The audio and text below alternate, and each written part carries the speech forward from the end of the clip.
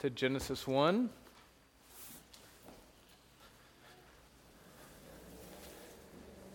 As we're doing that, let me just draw your attention to 3 different resources that you can find this morning. If you're here and you're not a Christian and you want to understand the gospel, here's a little tract that we have on the back table there. 30 seconds of reading will give you probably the clearest understanding of Christianity that you can get in this little booklet. Next, if you're here and you think you're a Christian, I want you to know that you live in the Bible Belt. The odds are fair to middling that you may not be a Christian. You could be deceived. This is just your sort of cultural practice. If you want to know whether or not that's the case, I'd encourage you to get a copy of this book over from the bookstall.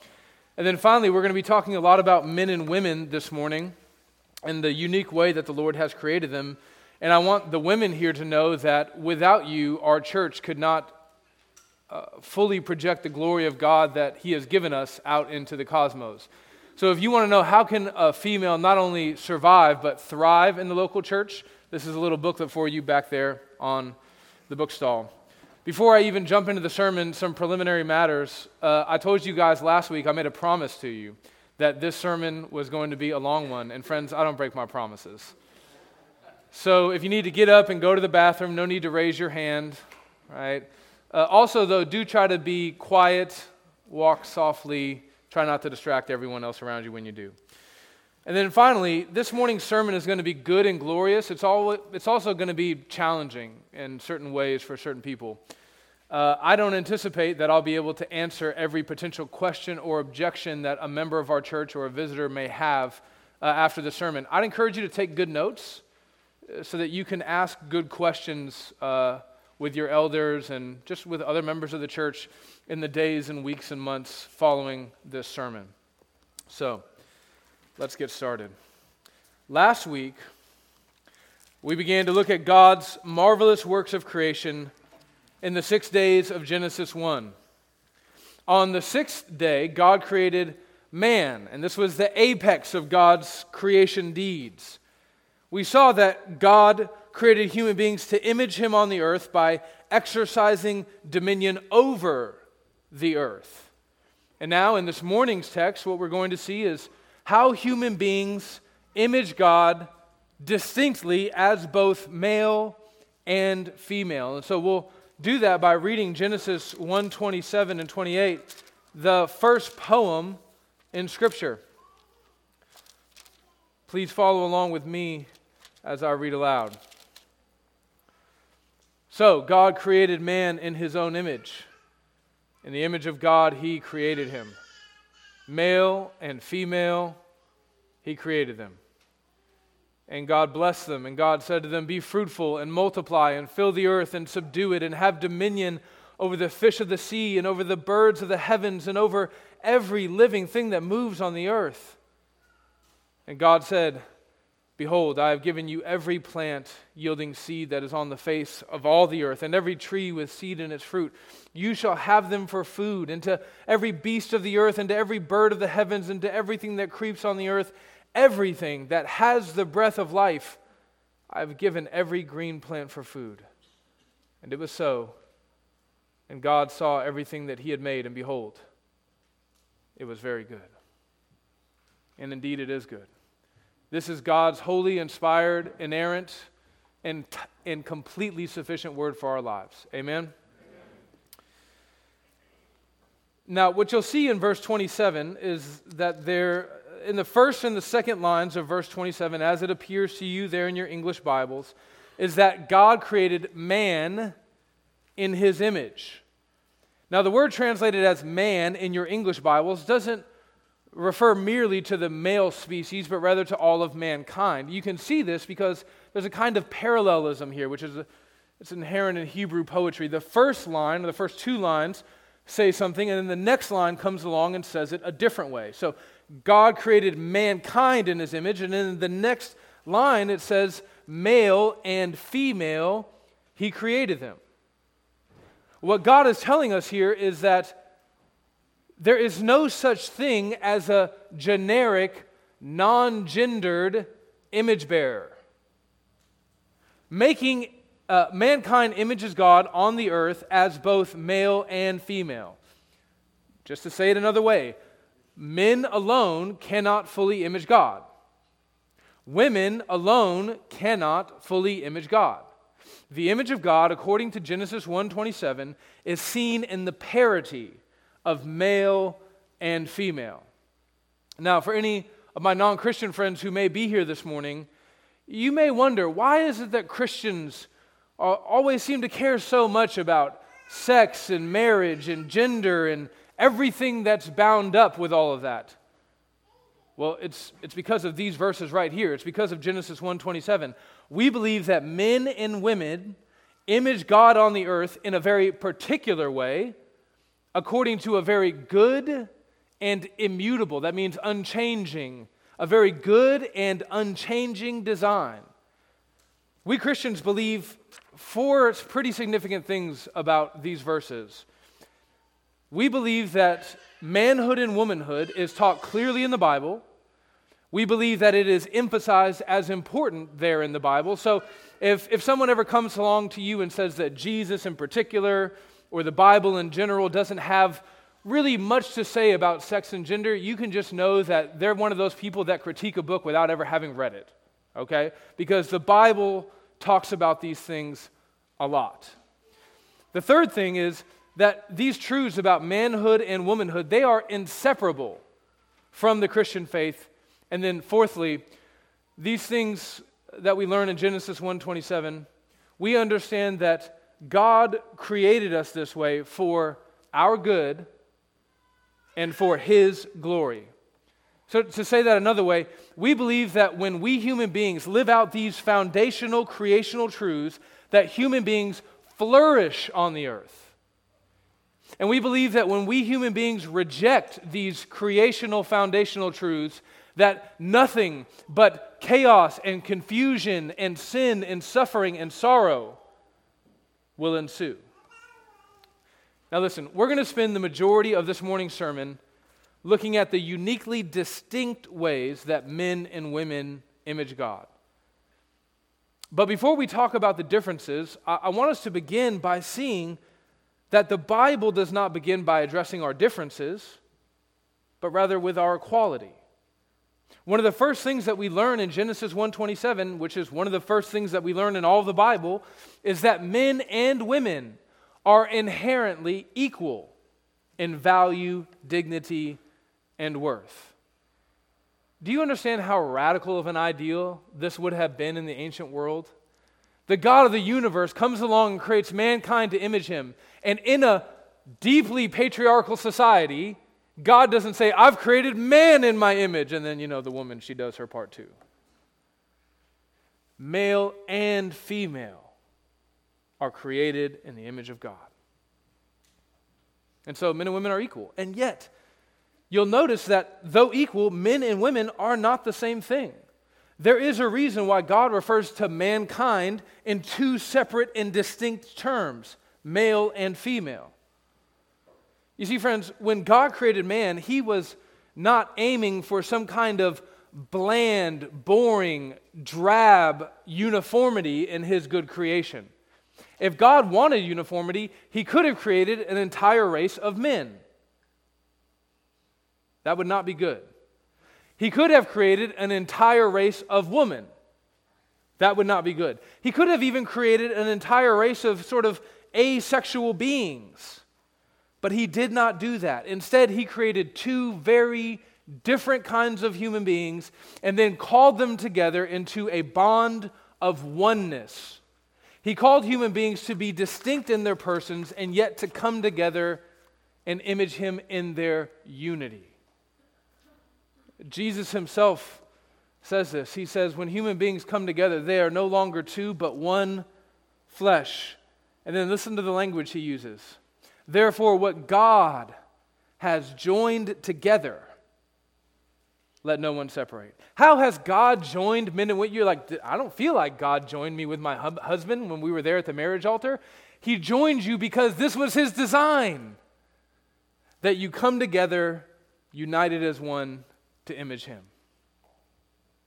Now, You may sometimes hear a lot of what we're going to be talking about this morning in the language of complementarianism.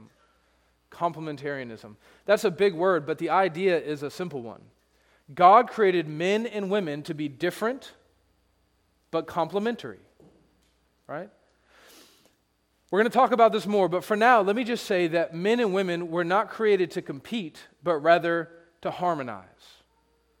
Men and women were created to sing different parts of the same song. And when men and women come together and harmonize well, it makes beautiful music to the glory of God. But when men and women try to compete, each trying to sing the same part of the song louder than the other so that they can be most heard, well, then it sounds like nothing else in the world and not in a good way. Okay, so that's kind of the text. That's the exegesis. That's what is happening in Genesis 1:27. Now we need to dig a little bit deeper into what it means for our lives.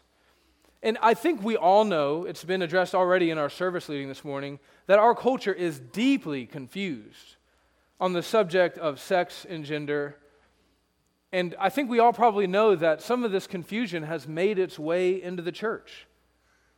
It's true that, yes, most Christians are wise enough to know that boys can't turn into girls and girls can't turn into boys. That's good. But there does seem to be a mid to low grade confusion in the church about what it means to live as men and to live as women in the world. For many Christians, the sum total of our understanding of maleness and femaleness is that men have one kind of genitalia and women another. And that's kind of about all we know. In contrast, the Bible teaches that men and women are distinctly male and female all the way through, from the tops of their heads all the way down to the bottom of their feet. To be male or female is not merely an XX or XY pairing of the chromosomes. Manhood and womanhood is more, much more, gloriously more than which sex organs God has given you. God has designed human beings to express our maleness and our femaleness in every aspect of our being. Biological, emotional, intellectual, relational, vocational, other words that end with AL. To say it another way, we believe that the testimony of Scripture, of nature, of reason, and even of our own conscience, even though it's messed up by sin, even our own conscience bears witness to us that these things are true. There is obviously male and female anatomy. There are obviously male and female roles in the home, the church, and society at large. There is obviously male and female work. There is obviously male and female emotional tendencies. There are obviously male and female sin patterns. Men, we're going to be talking directly to you a little bit later about some of the unique ways that you do not glorify God in your maleness. There is obviously male and female discipleship and discipling. That is, the way that we follow Jesus is gendered, and the way that we help each other follow Jesus is gendered. And the list could go on. Now, before we get started, let me get out ahead of one particular objection that I may hear after the sermon. It's the, and this is the technical term, the yeah, but what about objection. That's not technical. Courtesy laugh, go ahead. There we go. The what about objection, it usually goes something like this, okay? I'll say something just obviously true, like men are stronger than women. And then I'll have someone come up to me and they'll say something like, well, my wife, and I'll use my wife as an example because she's very strong and beautiful. Well, my wife can deadlift more than most men. Okay, well, that may be true, but it is the exception that proves the rule. While there may be individual instances where this isn't true, that men are stronger than women, it is still generally true in all places and at all times that men are stronger than women. All this to say, much of this morning's sermon, as I try to weave some of the application, is going to deal in generalizations. And for that, I offer no apologies. This is the way that life works. In general, women were designed to breastfeed their babies. Yes, I understand that some women are unable to do that, but they are the exception that proves the very good rule that God gave women breasts to feed their children, amongst other things. In general, yes, I understand that men should be the protectors of their homes. There may be a situation that you've heard of where in some peculiar circumstance the woman protected the family from the intruder in the night. Praise God. But that is an exception that proves the general rule that if you hear someone breaking into your house in the middle of the night, the wife wakes up the husband and says, "Go see who's at the door." So if I, throughout the course of the sermon, say something like this: men are more oriented towards telling their sons after an injury to get up and walk it off, and women are more oriented towards saying, "Come here, baby, are you okay? Let me get your little boo-boo," right? That you not come up to me and you go, "Well, actually, in our family, I'm the one who's kind of hard on the kids, and my husband, he's really sweet and tender." While that may be true, and I have some questions, it is the exception that proves the general rule. Now, we've got a lot of ground to cover, and I'm going to try to make these points as quick as possible. So here we go. Point number 1, biology. The first way that men and women uniquely image God is in our biological differences. At the most basic level, men and women are biologically distinct. You can see this all the way down at the level of our DNA, the pairings of the 23rd chromosomes. Men have XY, women have XX. Now, this biological difference doesn't seem to create a stark variation in the early months of childhood development in the womb, but within just a few months, the sex organs of the babies begin to clearly differentiate, and we know that because we go to the doctor and we rub the goo on the belly and we take the picture, and all the husbands go, "Oh yeah, I see it," when we don't see anything. As biological development continues, we see the physical differences steadily increase until puberty happens, when hormonal jet fuel is injected into the body's endocrine system, and these differences just grow and grow. Men grow taller, women remain shorter. Men's shoulders grow wide, women's remain narrow. Men get firmer, stronger, denser. Women get softer in all the places that one might expect softness to be useful for the kind of being who was designed to care for life. Men begin to produce sperm, women begin to produce ovum. Men's sex organs are outward-facing, women's are inward-facing. Men's bodies become testosterone factories, and women's bodies produce a whole bunch of things that I can't really speak on. Men's voices grow deep and gravelly with age. Women's voices grow soft and tender. Men get really hairy and smelly, women not so much. And if you have an exception to that rule, don't come and tell me after the service. Now, the list could go on, but the point is men and women are biologically distinct. Now, what I'm about to say, it may sound like a joke. It's not. If you have a question about intersex beings like hermaphrodites, I don't want to talk about that in the sermon. It's just a waste of time, but come and ask me about it and I'll explain more. The second way that men and women image God uniquely in their genders is emotions. The emotional experiences of men and women as embodied persons are gloriously distinct. Now, it's true, men and women are both emotional creatures by nature. Yes, of course, to feel is to be human. But the experience and the expression of our emotions is very much connected to our maleness and femaleness. In general, everybody's nodding that they hear what I'm saying. In general, men tend to be less emotional. Men, on the other hand, tend to feel emotions more deeply and express them more openly. Although men and women are both capable of being led by both emotion and logic, when it comes to things like problem solving, men tend to be more logically inclined, women tend to be more emotionally inclined. You think that this isn't true? You've not been married? Wife comes home after a hard day, wants to talk with her husband. What are the dynamics at play?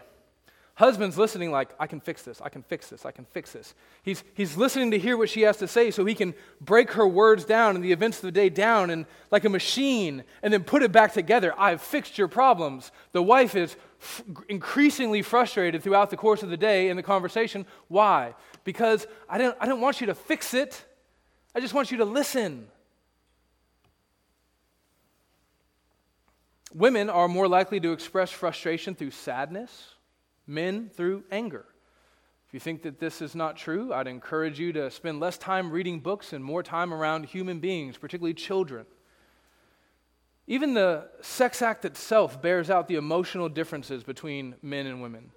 Think about what it takes to get the emotions going necessary in order to come together as one. What does it require of a man? Well, you touch a shoulder, right? What does it require of a woman? Do the dishes, engage with the children, be emotionally available throughout the day.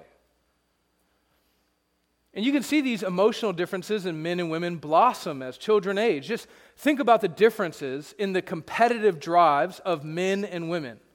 As testosterone skyrockets in boys, turning them into men, they become highly competitive. Now, I'm not saying that women can't be competitive as well. They certainly can, but they are just competitive in ways that are very different than men. Just think about it. Anywhere that you get a group of boys together, what's going to happen? There's going to be some kind of organized physical competition. King of the hill, wrestling, fighting, race to see who's faster, basketball, football, whatever the case may be, boys are going to sort it out physically. If you leave a group of young women together, well, I don't know that I'm qualified to speak about that, but you get the point. Things will be different because men and women image God differently in their emotional lives. Point number 3. Men and women image God distinctly in their gender identity. Now, I'm using that phrase, gender identity, as a term of reference. I think it's particularly unhelpful. I'll explain. In our culture, sex typically refers to one's biological markers, whereas gender refers to our socially constructed expressions of our biology. This idea is foreign to the Bible, that our gender expressions are only and merely socially constructed. And by the way, up until about 5 minutes ago, no human being ever thought that. What Scripture teaches us, and nature and reason as well, is that the social expression of manhood and womanhood flows naturally out of who we are as men and women. Now, I'm not saying that culture has no bearing on our gendered expressions, okay? Why is blue for boys and pink for girls? That's not in the Bible. That's not according to nature. That is cultural. That is arbitrary. Even so, we must recognize that by and large, men tend to act like men and women tend to act like women, not because they have been conditioned to do so, but because they have been designed to do so. What are the odds that every tribe and civilization and people across the globe and across all times have all culturally conditioned all of the men to act like this and all of the women to act like that? It doesn't make any sense. From South America to Spain, from England to the United States, from ancient civilizations to modern alike, boys like to throw rocks at each other, and little girls like to pretend to be mommies. Point number 4. Men and women image God distinctly in their sex. The differences between men and women can be clearly seen even in the sex act itself. I'm not going to be crude here, but I'm going to use an agricultural metaphor because that's the metaphor that the Bible uses, so that seems safe, right? In the act of procreation, men plant the seed, whereas women receive the seed and cultivate it for growth. Our culture wants us to believe that sex is merely a physical act that human beings can carry out willy-nilly for their pleasure, but the truth of sex is more than that. It's gloriously and beautifully more than mere physical pleasure. In the sex act, a man and a woman, with all of their many glorious differences, come together to become one. Not just to be physically one, but to be emotionally one, to be spiritually one, to bind their whole lives together. Everything that I have is yours. Everything that you have is mine. And it's going to be like that for the rest of our lives. And this images God himself. Now, this sex act, one of the reasons why it's glorious is because it has a purpose beyond itself. Look at verse 28 again. Genesis 1:28. This is right after he says, male and female he created them. And then he blessed them. And God said to them, be fruitful and multiply and fill the earth and subdue it. God says, I didn't make you separate so you could remain separate. I made you separate so you can come together to be one and to multiply and to fill the earth. And this is glorious. Point number 5. Men and women image God distinctly in their reproduction.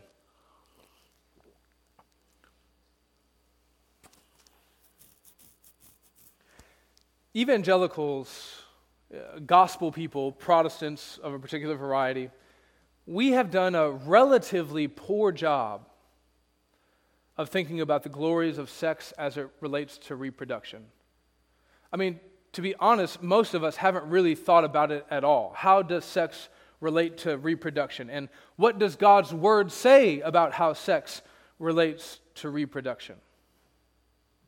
We have been largely influenced by a culture that says that reproduction is merely incidental to God's good design for sex rather than integral to it. Or to say it another way, we think that the glorious gift of sex can be separated from the glorious gift of children. And in a fallen world, that may sometimes be true. But Genesis 1:28 teaches us that the most normal and blessed state of affairs for sex is that the one flesh union produces offspring to multiply, to fill the earth, and spread the glory of God. My point here is going to be a simple one, maybe a little controversial. Evangelicals have a history of thinking very superficially and poorly, and when I say evangelicals, I'm including myself. I'm the guy that when I married my wife, I said, we're not having kids for 10 years because, I got to live my life, okay? We've done a relatively poor job, about thinking about things like birth control, contraceptives of various kinds, vasectomies, so on. So let's talk about it, starting with birth control.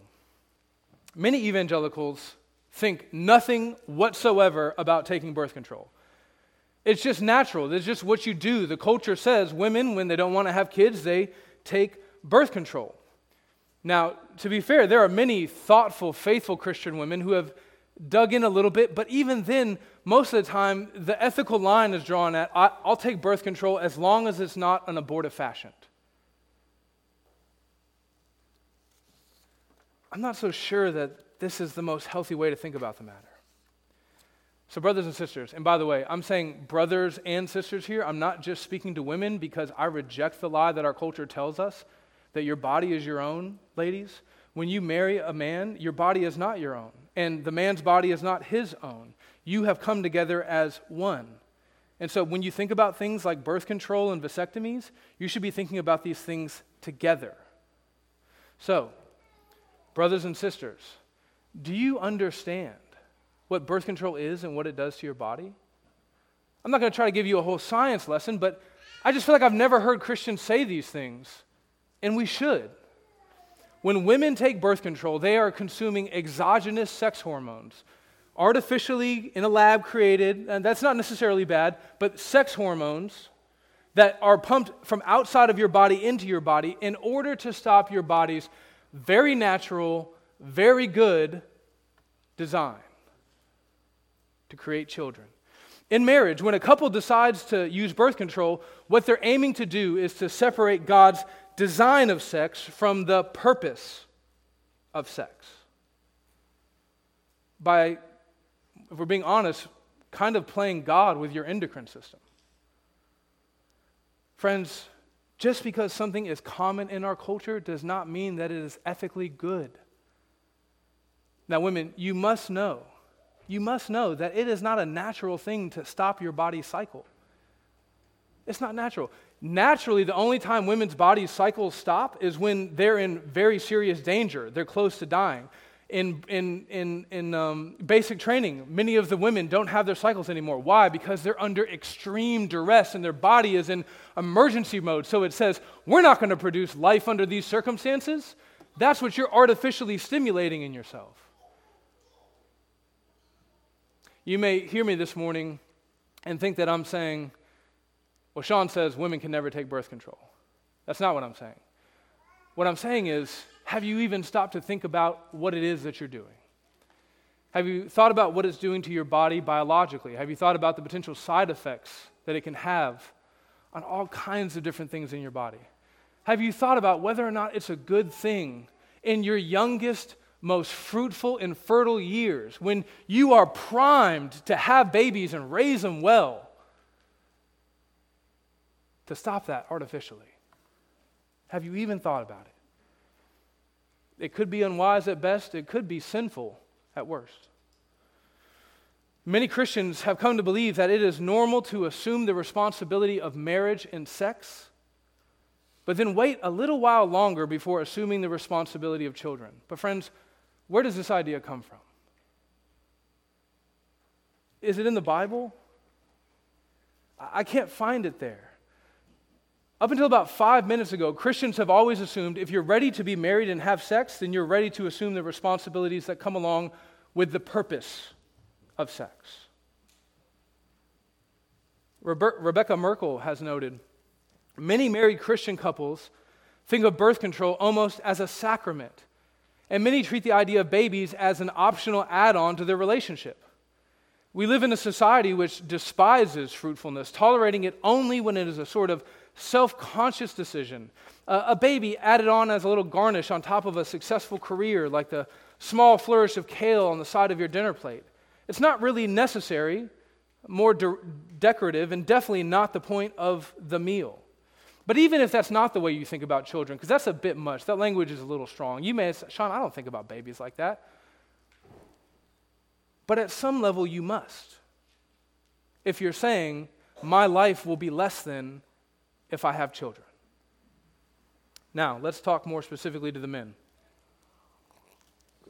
Men, I want to challenge you to think very deeply about the gravity of a procedure like a vasectomy. When it's talked about in the doctor's office, I used to assist with vasectomies when I was a medic in the Army. The way they sell it's like nothing. Hey, you want to have any more kids? Boom, come in, 20-minute appointment, little incision, bing, bang, boom, we're done. We've all watched The Office. If you want to get it undone, you can get it undone. Snip, snap, snip, snap. Right?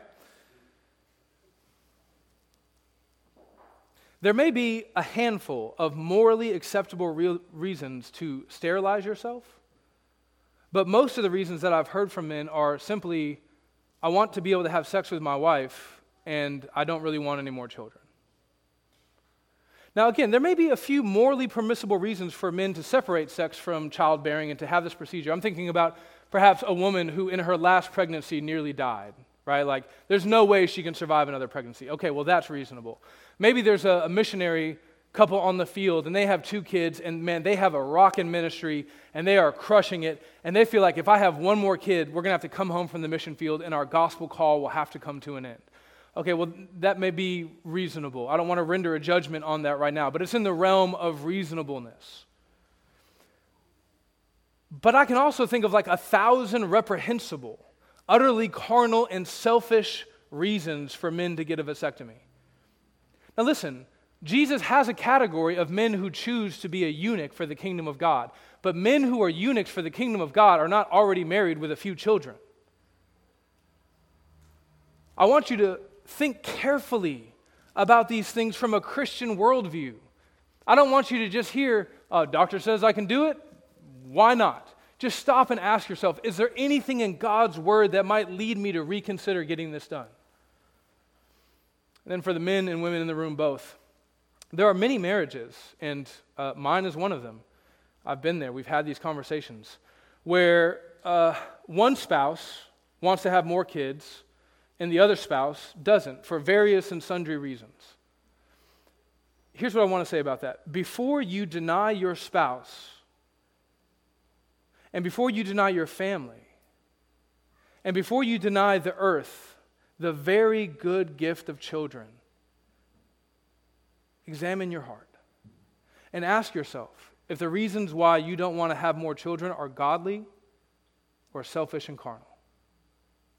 I'm not standing here trying to be the judge of what you and your wife do with your family, or you and your future wife, or you and your future husband. I'm just calling you to think, to consider carefully, and to believe that God's word does address these things. Point number 6, marriage. Men and women image God distinctly in their married lives. This is pretty simple. Ephesians 5, right? It teaches us that men and women relate to one another in marriage in different but complementary ways. Wives submit to their husbands as the church submits to Christ. Husbands love their wives sacrificially like Christ, who gave his life for his bride. When we do this well, we image God in a glorious way. When we do this well, we preach a gospel sermon with our lives and with our marriages. Now, I understand that the language of headship and submission may scare some of us because it's been abused. But friends, all authority is abused. You just cannot escape it. Any good thing that God has given us has been abused, will be abused again in the future. But friends, everything good in this world, though it can be abused, the better it is, the worse it is when it is abused. So maybe you've been really, really, really hurt by headship and submission in marriage. But maybe that's because it's really, really, really good. And when it goes bad, it goes terribly bad. But that doesn't mean that we should just cast it aside. It is a good gift from God. Point number 7, singleness.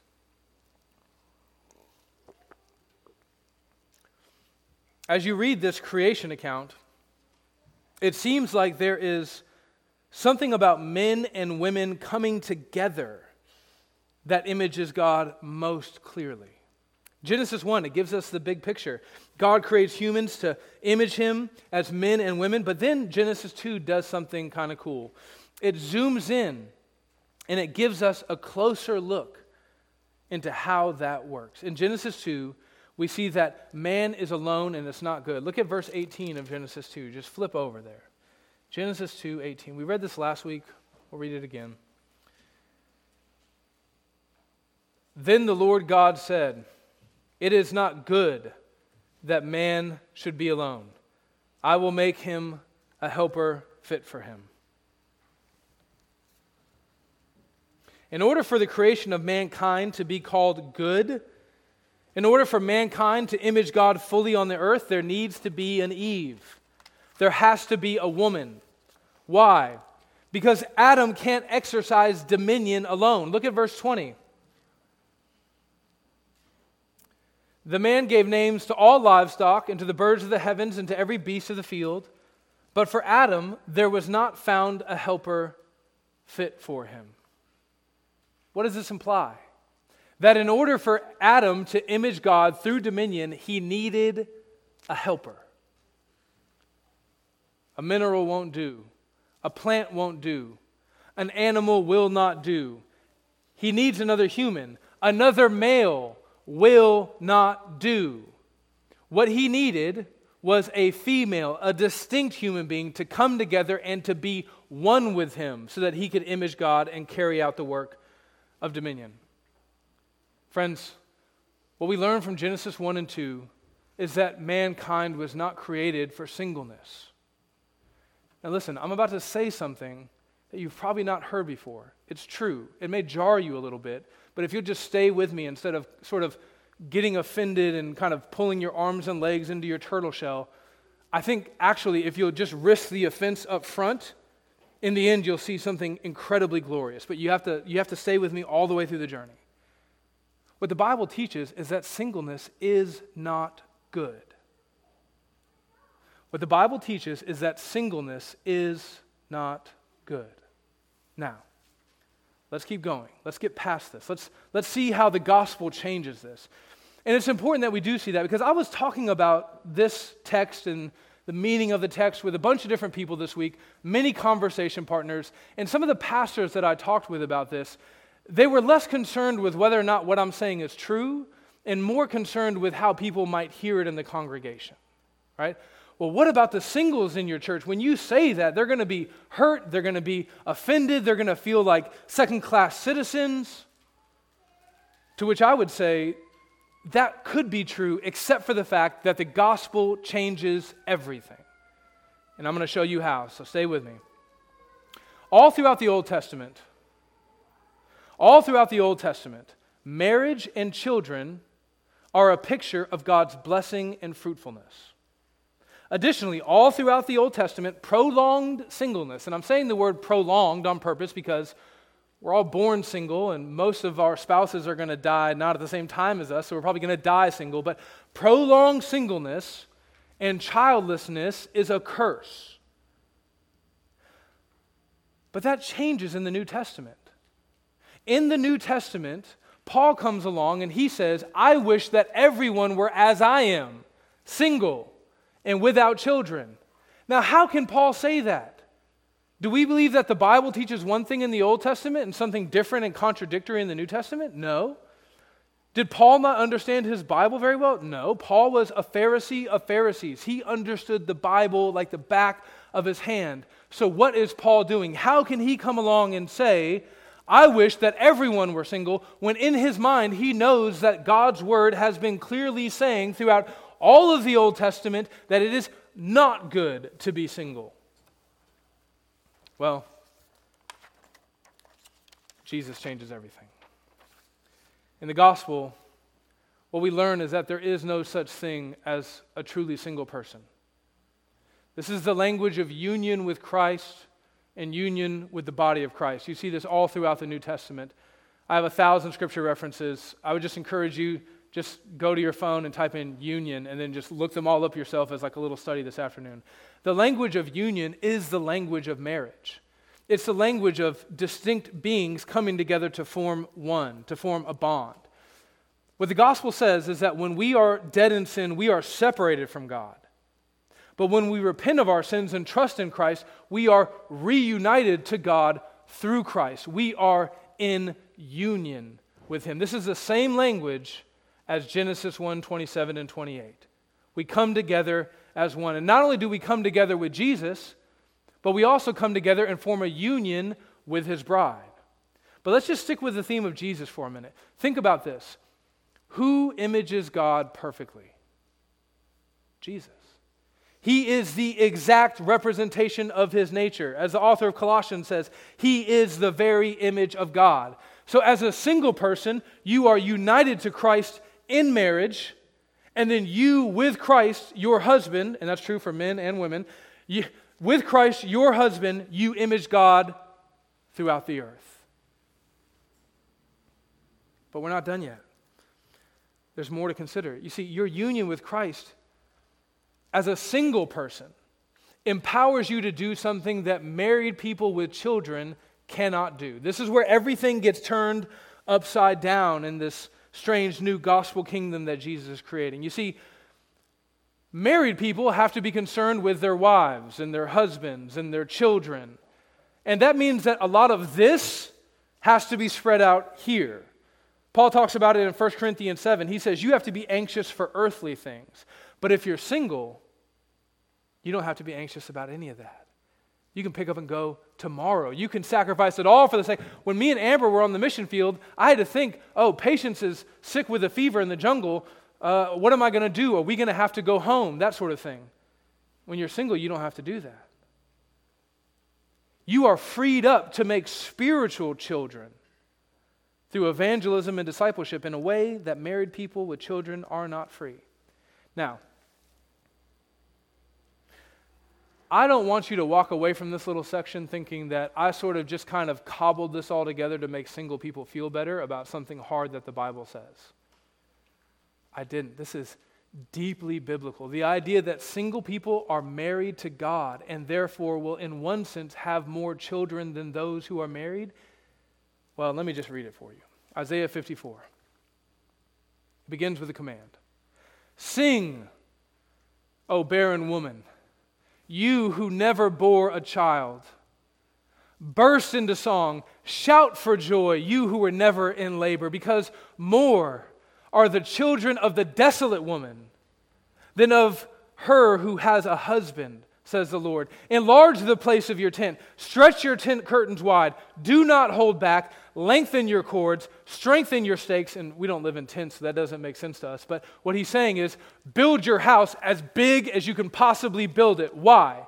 For you will spread out to the right and to the left. Your descendants, your children and grandchildren, will dispossess nations and settle into their desolate cities. You're going to fill the earth with your glory, the glory of your spiritual children.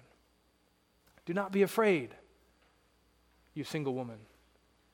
You will not be put to shame. Do not fear disgrace. You will not be humiliated. You will forget the shame of your youth and remember no more the reproach of your widowhood. For your Maker is your husband. The Lord Almighty is his name. To the singles in the church, listen, I don't want to take anything away from how difficult it is to be single. I know how hard it must be. It has to be hard. It has to be hard because of what we're learning from Genesis 1:27. We weren't created to be alone. We were created to be united to other human beings. But I also want you to see that the suffering that you experience in your singleness is a gift from God. That's the way the gospel works, right? It turns suffering into glory. Philippians 1:29, Paul says, "For it has been granted to you, it has been gifted to you, that for the sake of Christ you should not only believe in him, but also suffer for his sake." If you are here this morning and you are suffering as a single person, I want to just say this to you. It has been gifted to you, at least for now. That may change, but it has been gifted to you for now, that you suffer for Christ as a single person. But that suffering is not in vain. Your suffering has been given to you for a good gospel purpose. So I plead with you, do not call this thing a curse that God has made into a blessing. Sing and shout for joy, for the Lord is your husband. And I know it's hard to sing when you're hurting. But in one sense, isn't that what all of the Christian life is? Trying to praise God even through the deepest possible pain. Point number 8. Vocation. We uniquely image God as men and women in our vocations. The term vocation, it just refers to our sense of calling, our feeling of suitability for a particular field or occupation. This too is an aspect of our maleness and femaleness. Listen, every now and then we will see weird things like male nannies, right? There's a whole Friends episode about that. Every now and then we'll see female construction workers, but those are the exceptions that prove the rule, right? There's a reason why women don't lay brick or dig ditches 8 hours a day or get into roofing. Conversely, there's a reason why we don't typically see men thrive and prosper as childcare workers or hairdressers or dental hygienists or some other field like the social sciences that particularly seem to be places where women flourish. Now, you may be thinking, well, Sean, we're just yeah, I get it. Men and women are physically different. Men are stronger than women. They're going to be more inclined to do laborious jobs than women are, but aren't you stretching this a bit much? Well, maybe, but maybe not.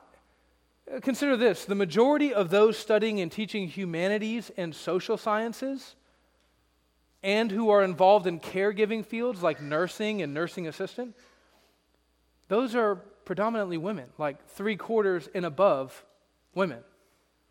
Conversely, the majority of those in the STEM fields are men. And what's really interesting is that in certain parts of the world where they've tried to manufacture these egalitarian societies where men and women in every way possible socially are completely and 100% the same, what they found is that this has actually gotten worse. men do more men jobs and women tend to do more women jobs. Additionally, there are other factors that will necessarily affect the vocational trajectories of our gendered existence. Consider the good gift of motherhood. Not all women will be mothers, but most will.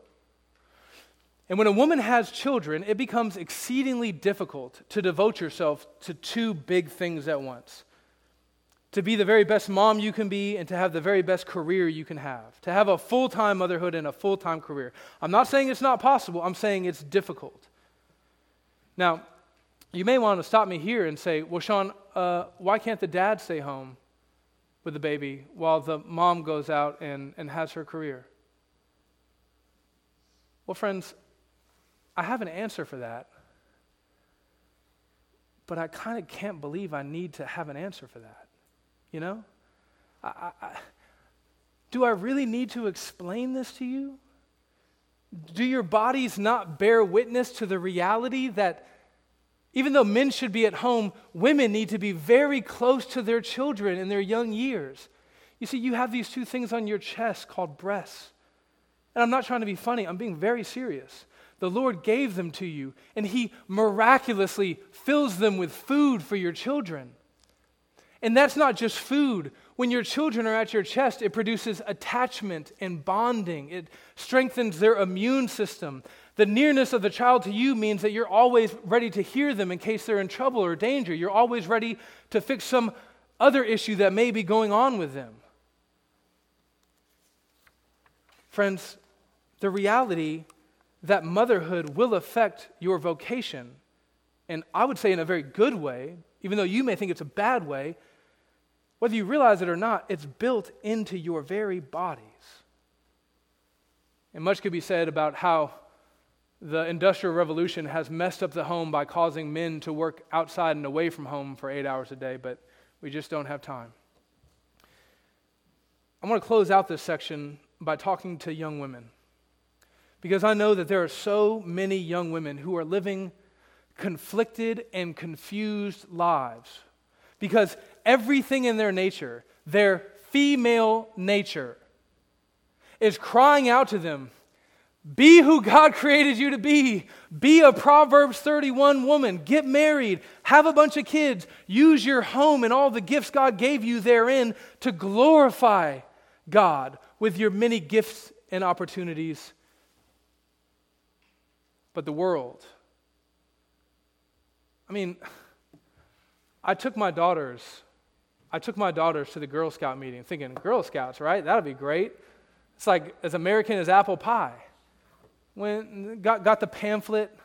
What are the Girl Scouts going to tell my daughters about how to grow up into women? Nothing about motherhood. Nothing about being a wife. Nothing about being faithful to the Lord. Everything about how to be just like men are. The world is preaching a different sermon to you, young women.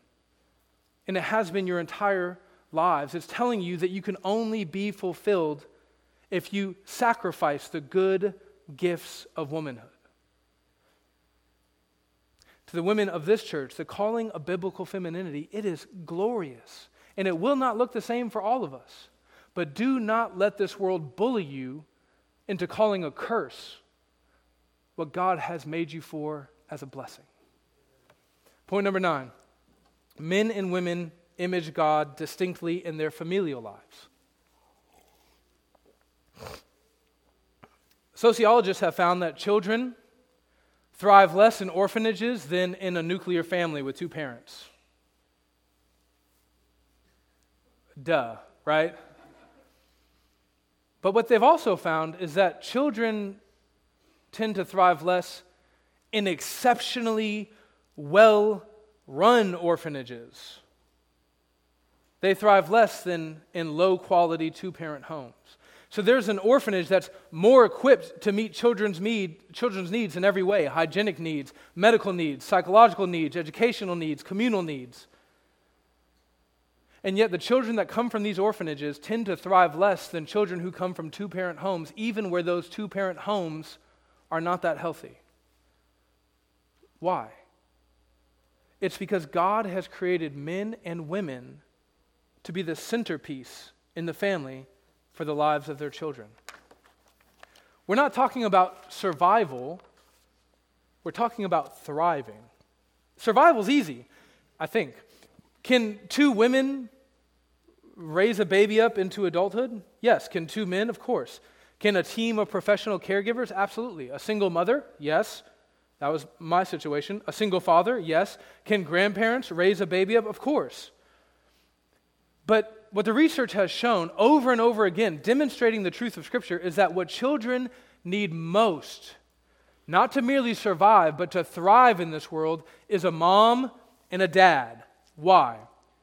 Because of all of that complementarianism stuff we were talking about earlier. God made moms and dads to be different, but complementary. Right? Think about it. Men, we're better suited for things like discipline and protection. Women are better suited for things like nurturing. Right? Now listen, that doesn't mean that in a fallen world there won't be single moms who are just doing their best. And praise God for the single moms that are doing their best. There will also sometimes be single fathers, although that's less frequent because of the unique ways that men tend to sin in this world. But even single moms will tell you, they'll be the first ones to tell you, this is really hard. It's really hard. Why is it so hard? Because I'm just a mom. I'm not a mom and a dad.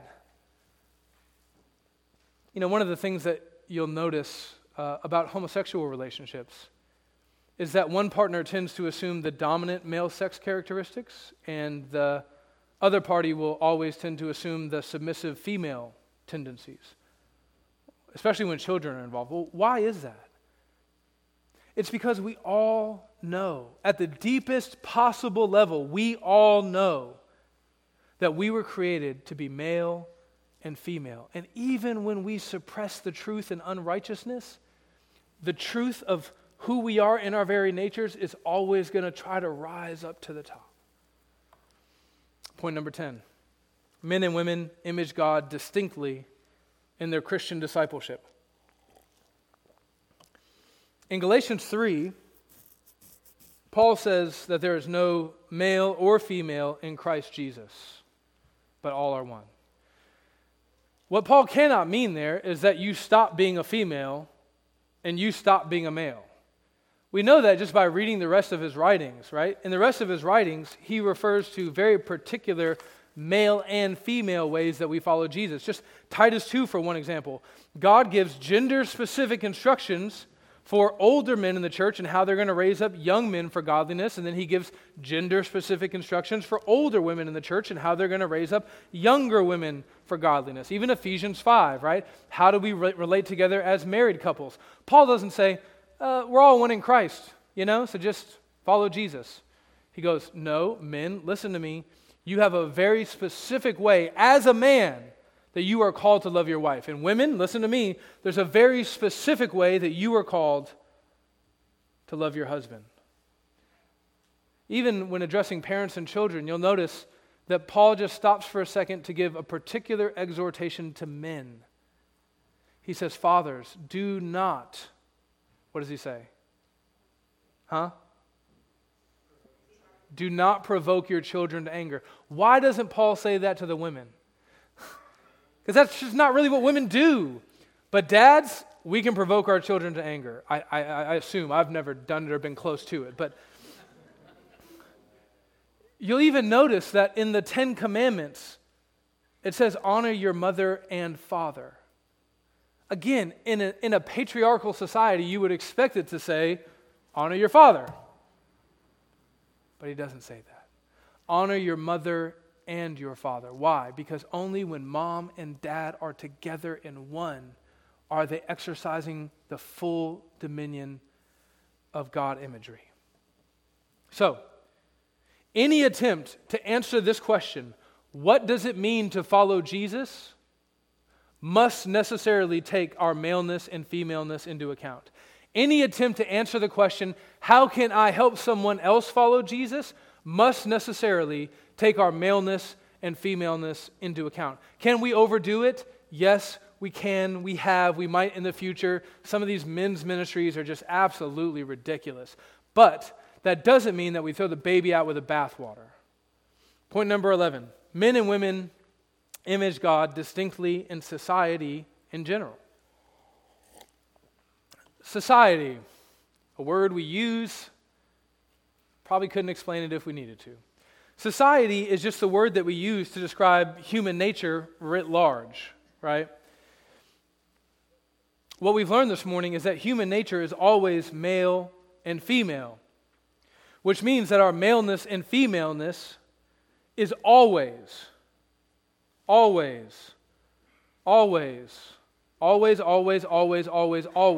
to be evidenced in the broader society. Even if we try to crush and kill and hide and disguise our differences, even if we try to blow our differences to smithereens, our distinct natures will always show themselves, not just in our individual lives, not just in our family lives, not just in the church, but in civilization in general. Now let's go back to this word complementarianism that we talked about earlier. Within the camp of complementarianism, where the broad camp is we believe that God created males, headship and submission, right? Ephesians 5, right? Men, you serve like this. Women, you serve like this. And it's this glorious picture of the gospel. Within that vision, there are two different camps. One is narrow complementarianism. The other is broad complementarianism.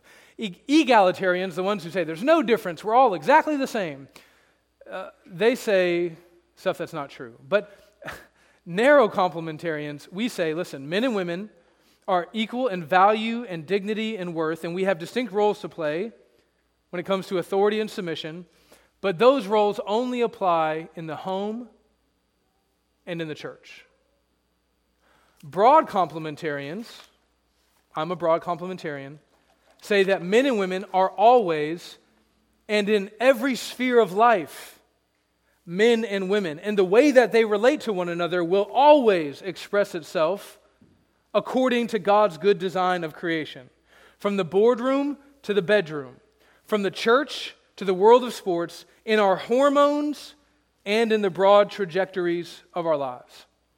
So, let me just give you one example of how broad complementarian thinking might apply. When it comes to the question, who should protect? All complementarians would say men should protect. Okay, that's just a complementarian position. But a broad complementarian would say a little bit more than that. A broad complementarian would say that a woman should never really be put in a position where she has to carry out violence in order to protect. Okay? She may be put in that position. We live in a fallen world. You know, someone breaks in, she's at home alone with the kids. She grabs the gun, whatever the case may be. But if there is a man and a woman, a man should always be the one to protect. So we see that at three different levels. The lowest level is in the family, and this is the one that's easiest for us to grasp. Why? Because if we don't grasp this, we'll pay the price, right? I would be very surprised if there was any woman in here who said, when I hear someone breaking into our house, I want my husband to stay put, and I'm going to go check out the burglar situation. Why? Because you know that when you encounter that burglar climbing in through the window, that you may have to do violence to protect. That's pretty easy to understand. But yet when we extrapolate out beyond the home, we start making all kinds of categorical errors and we start being inconsistent. So for example, should women be in the military? Well, probably not. Probably not. Why? What do you do in the military? Your job is to use violence to protect the citizenry of the land. Now, you may be thinking, well, I was in the military and I didn't do violence. Well, yeah, my wife was in the military too. But you know what she did in basic training? She trained to kill people. You know what she carried when she deployed into an active war zone?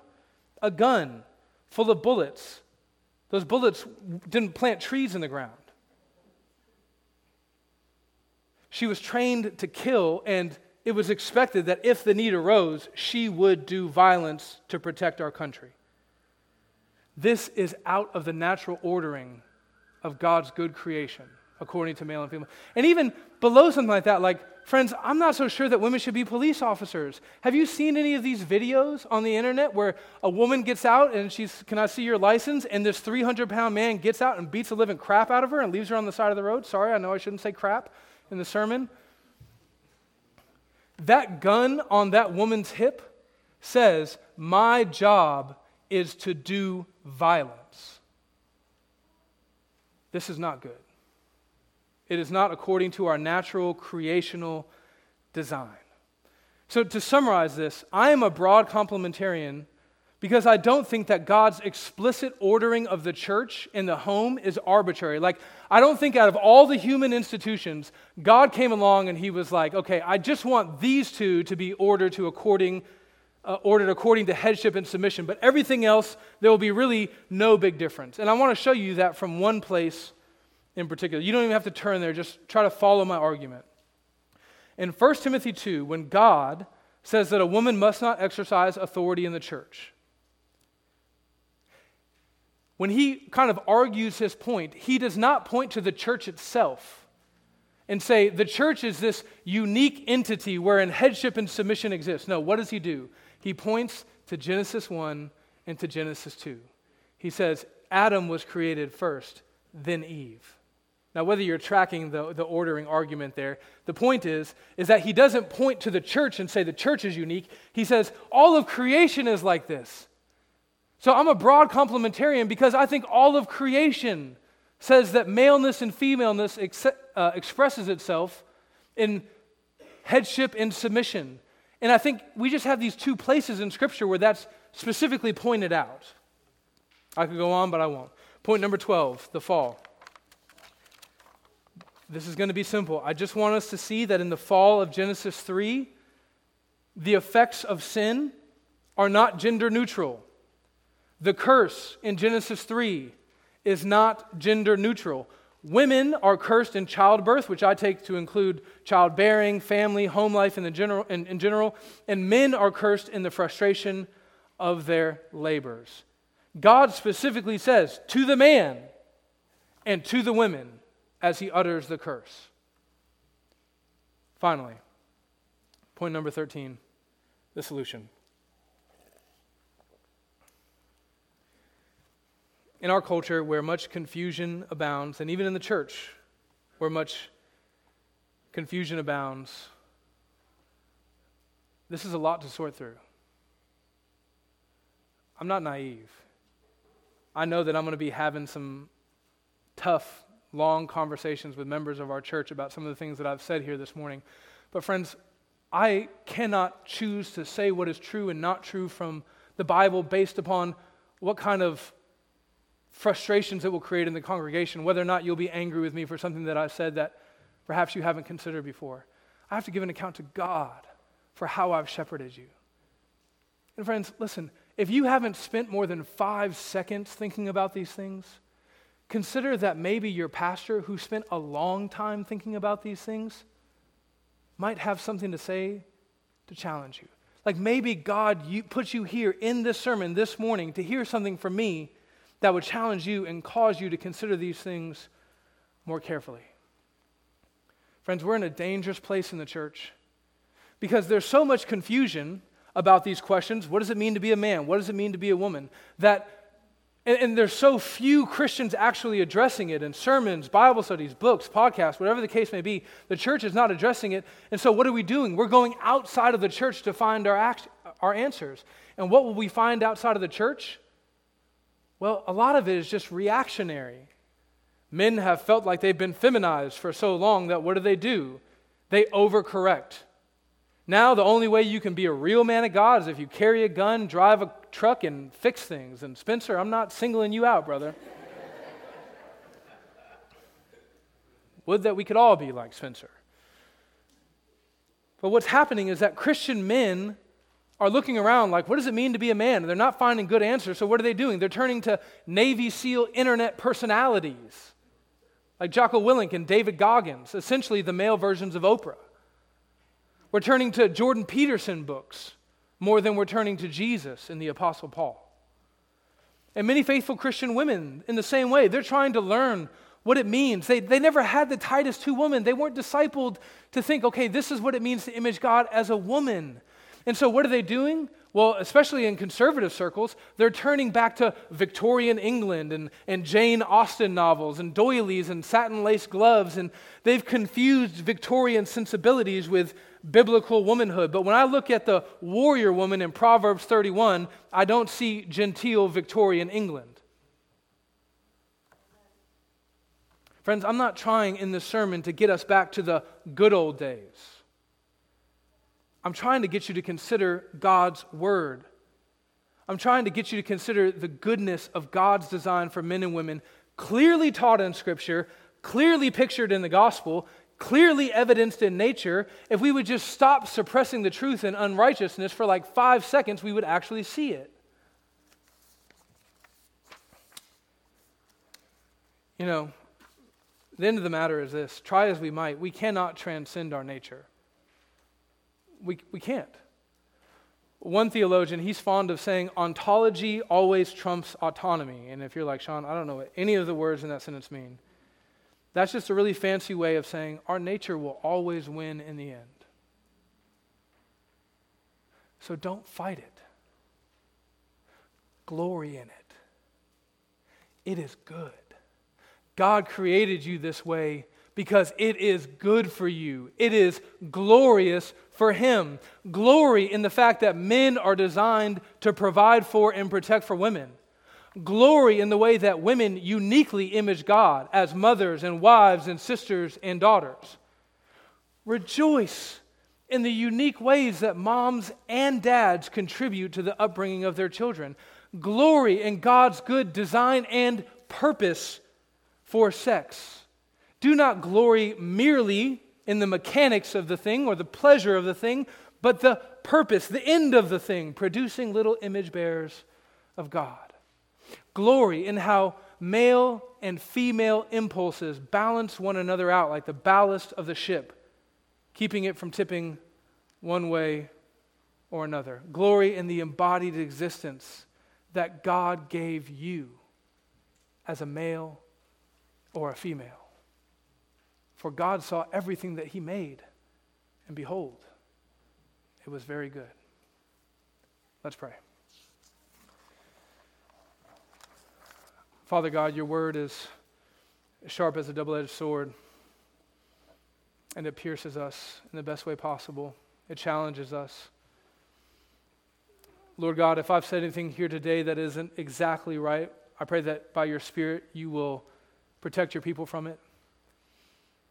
If I've said anything that is good and right and true, but perhaps challenging, we pray that your Spirit will create in us a heart of humility, ready to receive all the good things that you have for us in Christ Jesus. Lord God, help us to love one another, to believe the gospel, and to carry out the mission that you've called us as men and women. Amen.